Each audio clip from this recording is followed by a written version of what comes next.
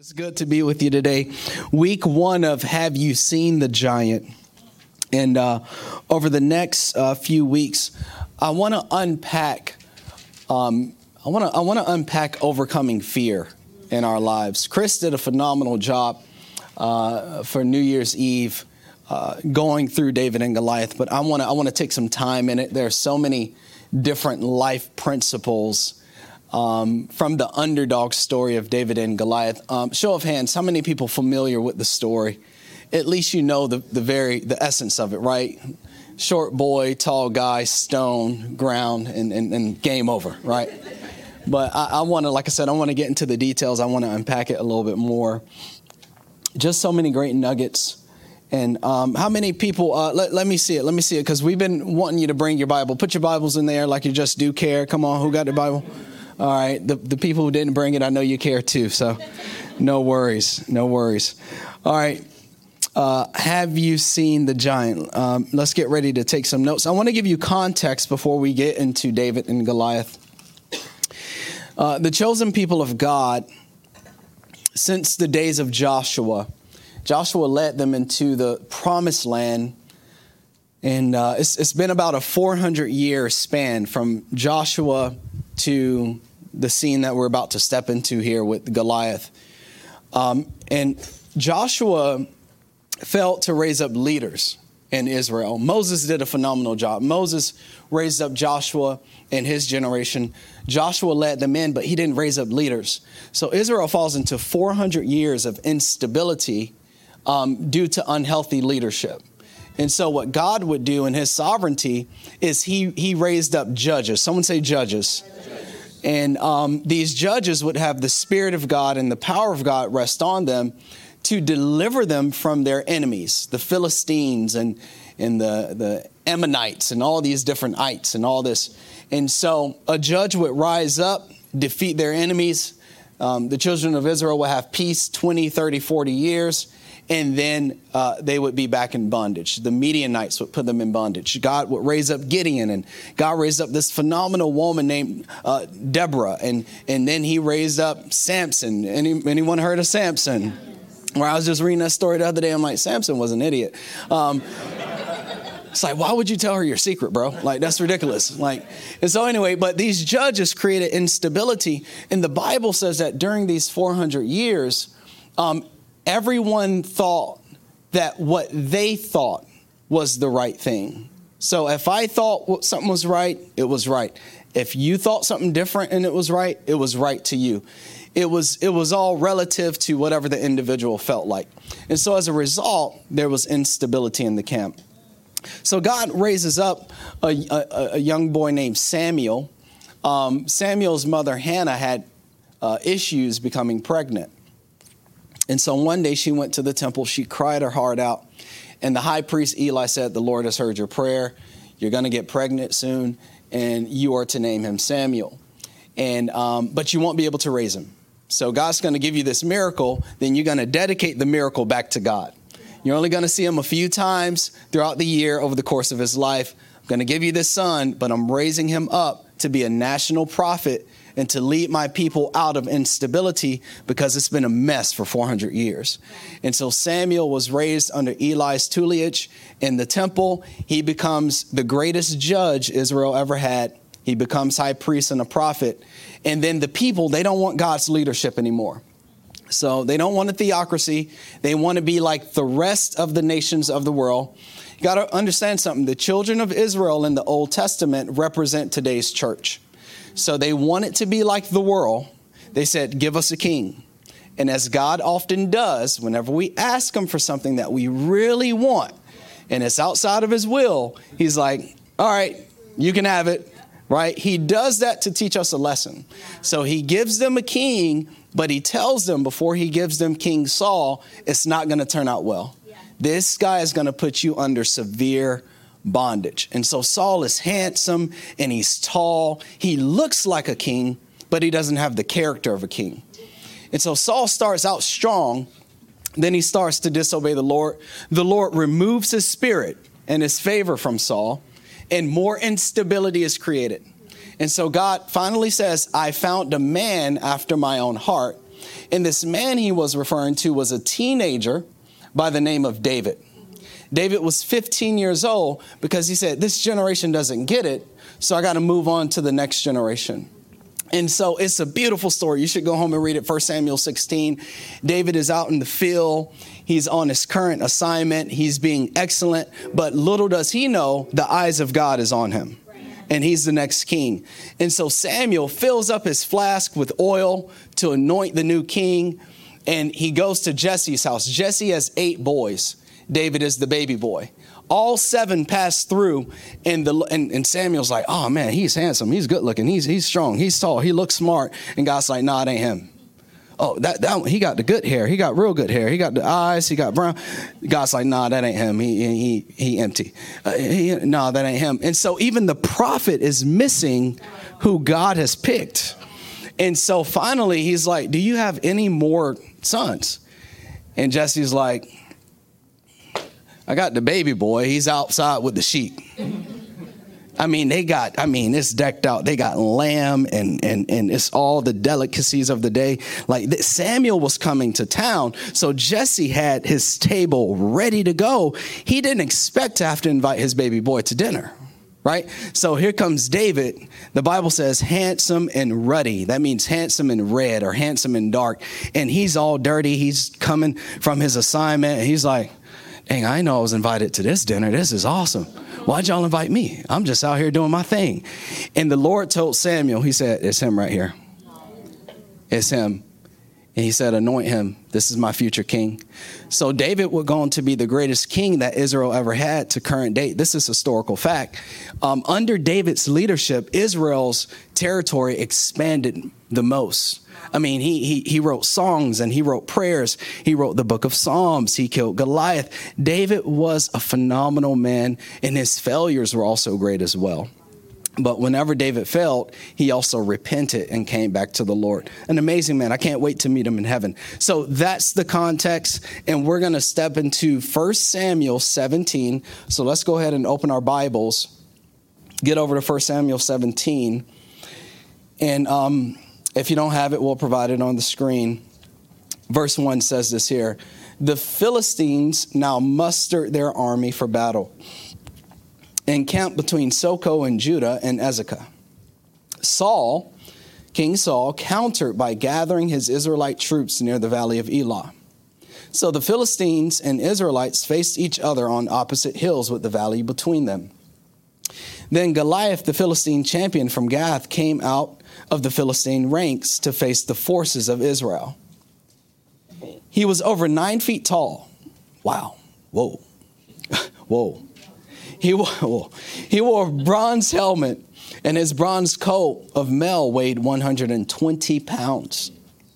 He also wore bronze leg armor, and he carried a bronze javelin on his shoulder. The shaft of his spear was as heavy and thick as a weaver's beam, tipped with an iron spearhead that weighed 15 pounds. His armor bearer walked ahead of him carrying a shield. Now, this blew my mind because, bro, you're already 9 feet tall. You got all this armor, you have all these weapons, and you still have someone in front of you. Like you have a little sidekick in front of you with a shield, right? And so it just tickles me too, and I mean, come on now. He's supposed to have this on lock by himself. Goliath stood and shouted a taunt across to the Israelites. Why are you all coming out to fight? I am the Philistine champion, but you are only servants of Saul. Choose one man to come down here and fight me. If he kills me, then we will be your slaves. But if I kill him, you will be our slaves. This was contextually the case back in this day. Armies didn't want to lose a lot of men. So in order to prevent that, you sent your best man. They sent their best man. Whoever won that battle. Okay? And so he says this here, verse 10, I defy the armies of Israel today. Send me a man who will fight me. When Saul and the Israelites heard this, they were terrified and deeply shaken. Terrified and deeply shaken. I want to ask you a key question. What do you do when fear has you at a standstill? What do you do when fear has you at a standstill? Some of you are in that season right now where you want to move forward, but you're timid in a specific situation, in a certain scenario. And you know that God has called you to move forward in it, to have the conversation, to put in the application, to make the move, to whatever it is, God has put it on your heart. But for whatever reason, fear and doubt has you at a standstill. Some of you, you're in an invincible season where you're just going for it. You're dreaming big. You're stepping out on faith. You're seeing God move. But as the old saying goes, some of us have just come out of a storm. Some of us are about to enter a storm. Some of us are currently in a storm. So whether you're in a fearful season right now or not, it's just good to kind of lean into this and soak in this message, because you're going to have to face fear consistently throughout the course of your life. And so what is a standstill? Go ahead and write this down. It's a situation in which there is no movement or activity at all. That's a standstill. And the Bible says that the Israelites have been denied by Goliath for 40 days. This has been over a month that they've just been gathering on their hill, looking across the valley at the Philistines' hill, and they're just there not making a move because they're afraid. And fear has talked so many people out of the glorious future that God has for them. And because we're going to work and we're going to school and we're doing our thing every day, we think we're moving forward. But the truth of the matter is that we're not stepping out on our full potential. And it's because in the back of our minds, we're afraid, or there's been some past trauma that's pulling us back and saying, you better not fight Goliath, because if you do, this is going to be the end of you. And so some of us are at a standstill, and it's just important that we zone out of the story and pull out some life principles so we can gain some clarity in order to move forward. So I just got 2 big points today. Okay, is that fine? I got 2 big points. The first point is this. If you're going to break through a standstill, you have to first understand, number one, you have to first, expect opposition. You got to expect, someone say expect it. You got to expect opposition consistently in this life. There's no way around it. Yes, you've given your heart to Christ, but that does not mean that all of your problems are just going to dissolve. As a matter of fact, when you came to Jesus, you became a bigger target for the opposition, right?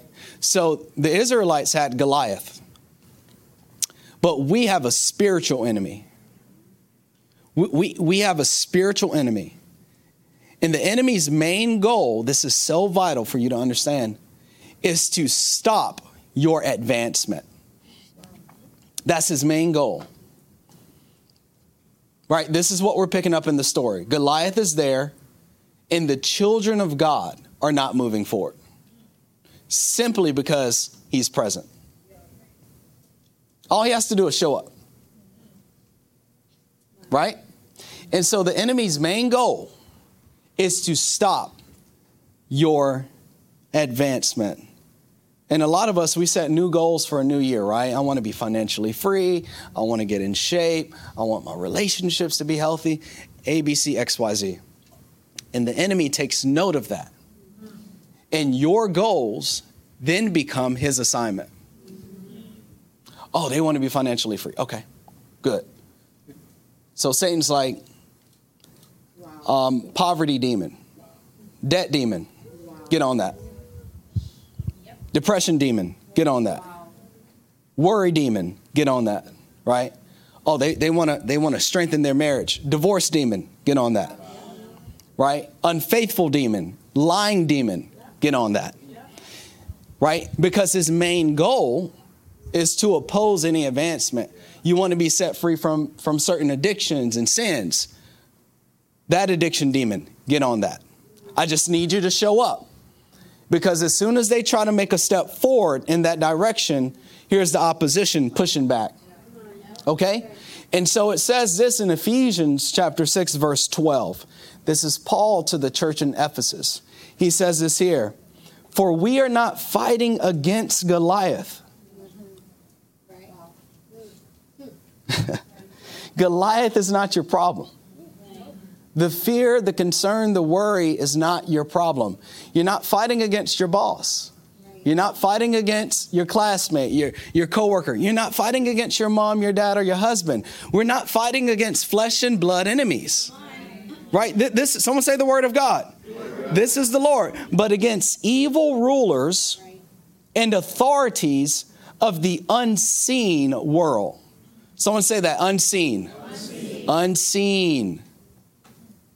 That's important for you to understand. It's important for you to attach your value system to this truth. Because a lot of you think it's people and just random chance and circumstance. No, Paul is saying that there's an angelic realm who fights for you and with you. And there's a demonic realm that opposes every dream and aspiration that the Lord has put on your heart. And you're fighting against rulers and authorities in the unseen world. Riddle me this. Can you see oxygen with your naked eye? Can you see hydrogen? Does that mean it does not exist? It exists because we understand the impact that it has on us in this very moment. We're breathing it in and we're breathing it out. Carbon dioxide, so on and so forth, right?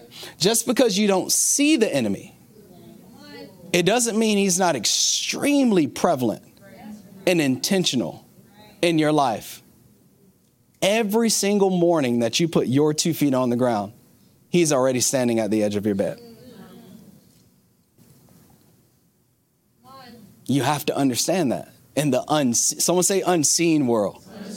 Unseen, because a lot of us are trapped in the thought of, man, life is just so practical and so natural and so fleshly. Life is just here and now and me and us and we and do what you want. But you don't even realize that you're in the middle of an eternal battle. And it's a battle for your soul, number one, and then your dreams and your calling and your assignment. I once heard someone say this: if Satan cannot keep you from Jesus, which he is the only way to heaven, if you get to Jesus, his next thought, his next goal is to make you a miserable believer. And so this is why the world, it makes it hard for them to come to Christ, because they often look at Christians and Christians are worried, we're miserable, and we're never advancing. Because though the devil couldn't keep you away from Jesus, he's going to oppose you as soon as you wake up. So let's get back to the text. The reason I'm pressing in here is because what is that first word of the point? Expect. You got to expect opposition, right? It's nothing worth having is going to be handed to you. It's a fight. Someone say, I'm in a fight. I'm in a fight. Let's keep reading. Against mighty powers in this dark world and against evil spirits in heavenly places. So here's the thought. Let's zone out. Go ahead and write this down. God wants to advance me. The enemy wants to oppose me. But how does he do it, Pastor? I get that. I understand that. But how does he do it? Well, this is what he does. He engrafts himself. For my married couples, in your marriage, and he annoys, and he irritates, and he plants seeds of doubt, seeds of unfaithfulness, and he just simply uses his words. That's what the enemy does. And he always makes you feel as though you're missing out on something, or that God has kept something away from you. I.e. the garden. If you eat the fruit, you will be like God.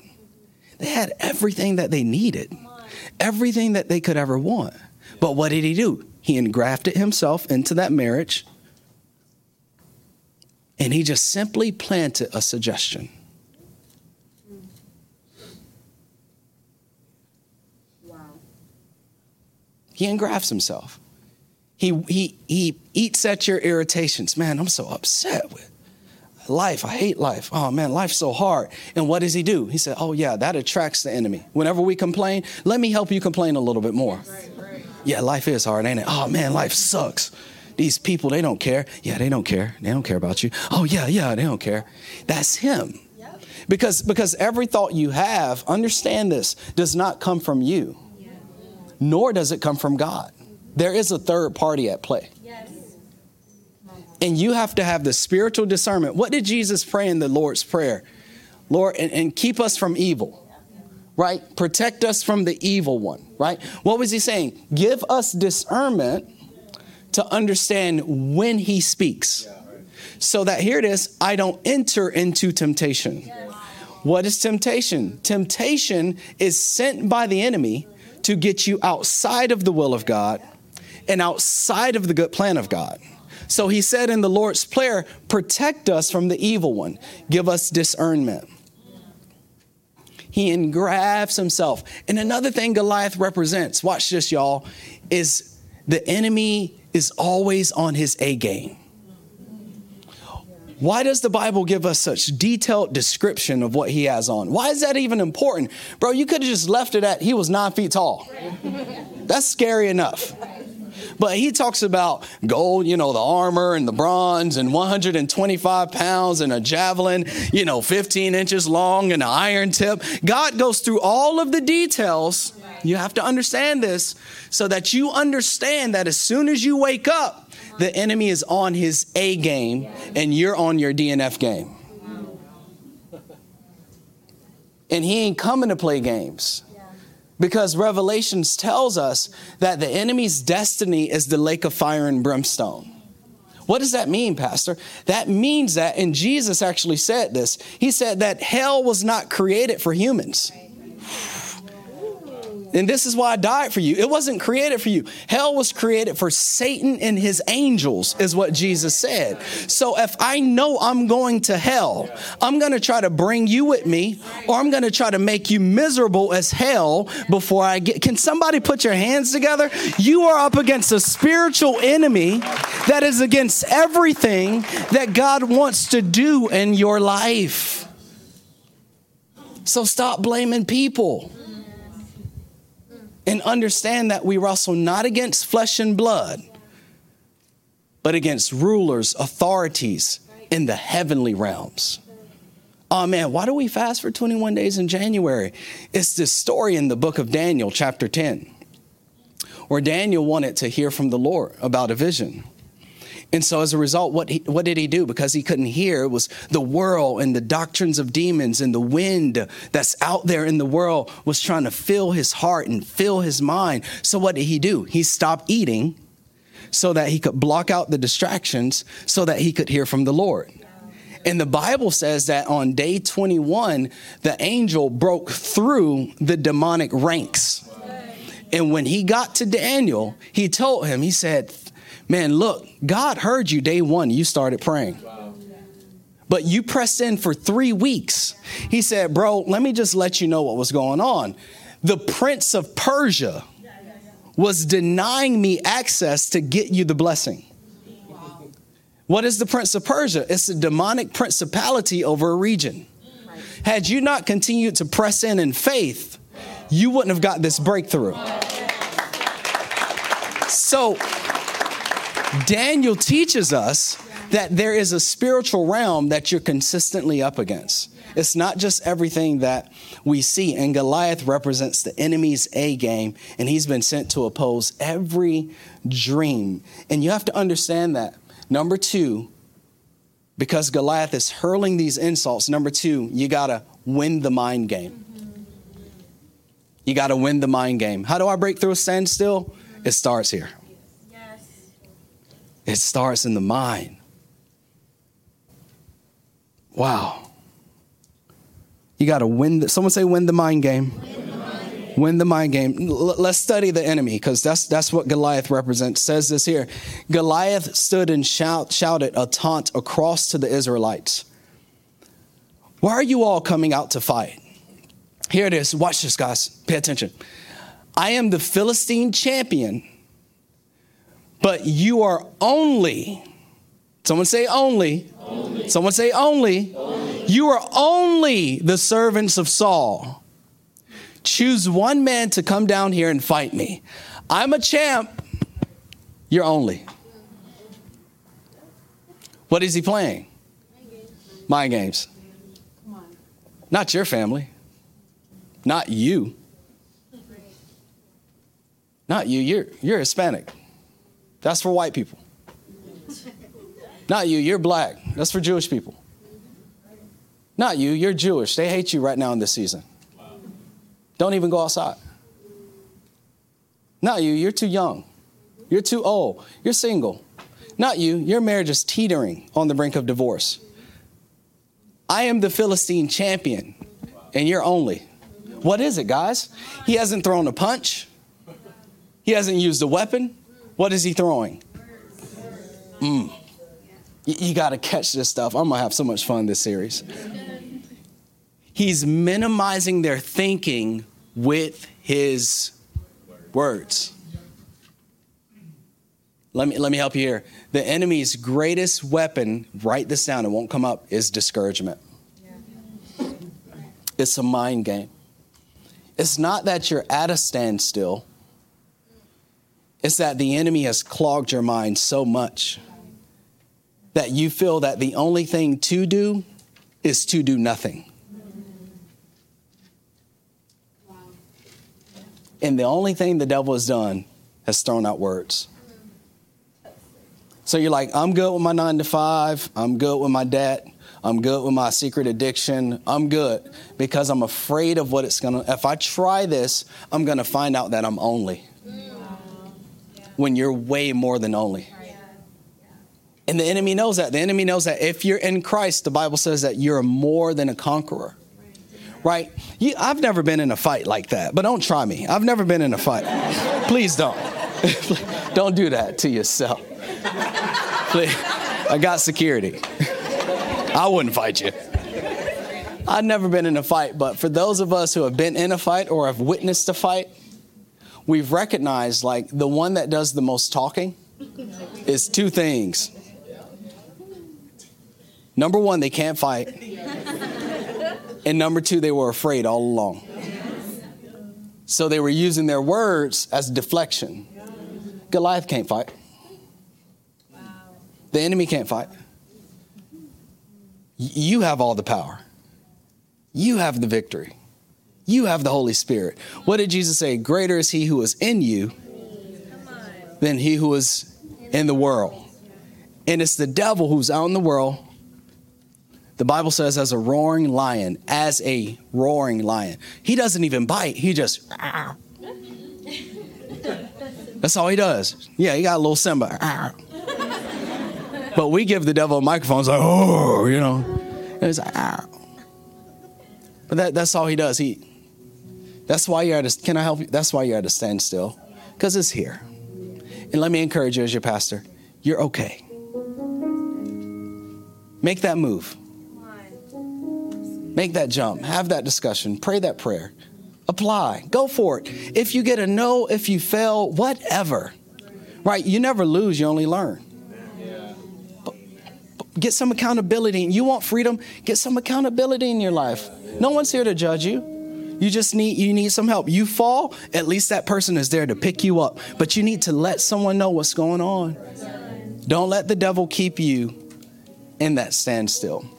So how do I win the mind game, Pastor? I'm glad you asked. Number one, understand this, that prayer is where we receive the peace of God. Prayer is essential in winning the mind game. Right? What did it say? What did it say in verse 11? When Saul and the Israelites heard this, they were terrified and deeply shaken. This tells us something about the text. Are y'all here? I'm not boring you, am I? This tells us something about the text. This tells us that they were not cultivating faith in the camp. They were nurturing fear. Oh my God, do you see him? You see him? You see him? Who? King Saul, the tallest one, and he the king. Why don't we fight him? I don't know. You see him? You all right? You see him? Oh my God. Oh my God. If we go, we're going to be their slaves. They're just cultivating, they're nurturing the negativity. Do you have any friends that do that? They're always glass half empty. Right? What you have to do as a believer of Christ is you got to back up. Because obviously the fear is not going anywhere. It's been there for a month and a half. Right? The issue in your marriage is not going anywhere. You're going to wake up tripping again. You got to back up. Jesus said, back up. He said, get in your prayer closet. for at least 10 or 15 minutes, guys, if you're going to win the mind game. Jesus said, shut the door. And this is the best thing you can do. Put on a little worship music. Just put on some worship. Humble yourself and tell God what's going on. Do we do that? Do we do that enough as Christians? Just 5 or 10 minutes. No, I'll tell you what we do. We try to win in the flesh. Oh, man, this sucks. Okay, I got this. Let me go to the gym. Let me work out. All right, I got this. 2 days later. I'm so tired. I'm so discouraged. All right, I got this. I'll press through. I got to grind. I got to hustle. No. You're doing it in your own flesh, so you're ending up with the same results. The Bible says, close the door.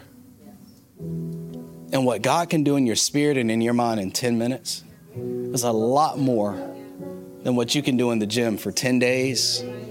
So it's a lot more than, come on now, it's a lot. It's a lot more. There was no peace in the camp. If you don't have peace, how can you face your fear? So let me give you a verse, okay? All right. The Amplified Translation, Philippians. Do not be anxious or worried about anything, but in everything, every circumstance and situation, someone say every, by prayer and petition with thanksgiving, continue to make your specific, someone say specific, requests known to God. And here it is, in the peace of God, that peace which reassures the heart, that peace which transcends all understanding, that peace which stands guard over your hearts and your minds in Christ Jesus is yours. What is Paul saying? He's saying back off of it. Goliath ain't going nowhere. That financial thing, it's not going. Pray. As a matter of fact, let me coach you with this. Thank God for Goliath. Next week, I know he's your biggest opponent. I know the strain in your marriage is hard, but it's also your greatest opportunity. Goliath was David's greatest opportunity. He was nothing to be afraid of. Can I shift your perspective? What if you overcame the fear? What if God gave you the peace and the clarity and the wherewithal to say, I'm going to give you the victory? But you can only find that clarity and that revelation in God's presence, which is in prayer. Now let's build our minds up. Let's fortify. Someone say fortify.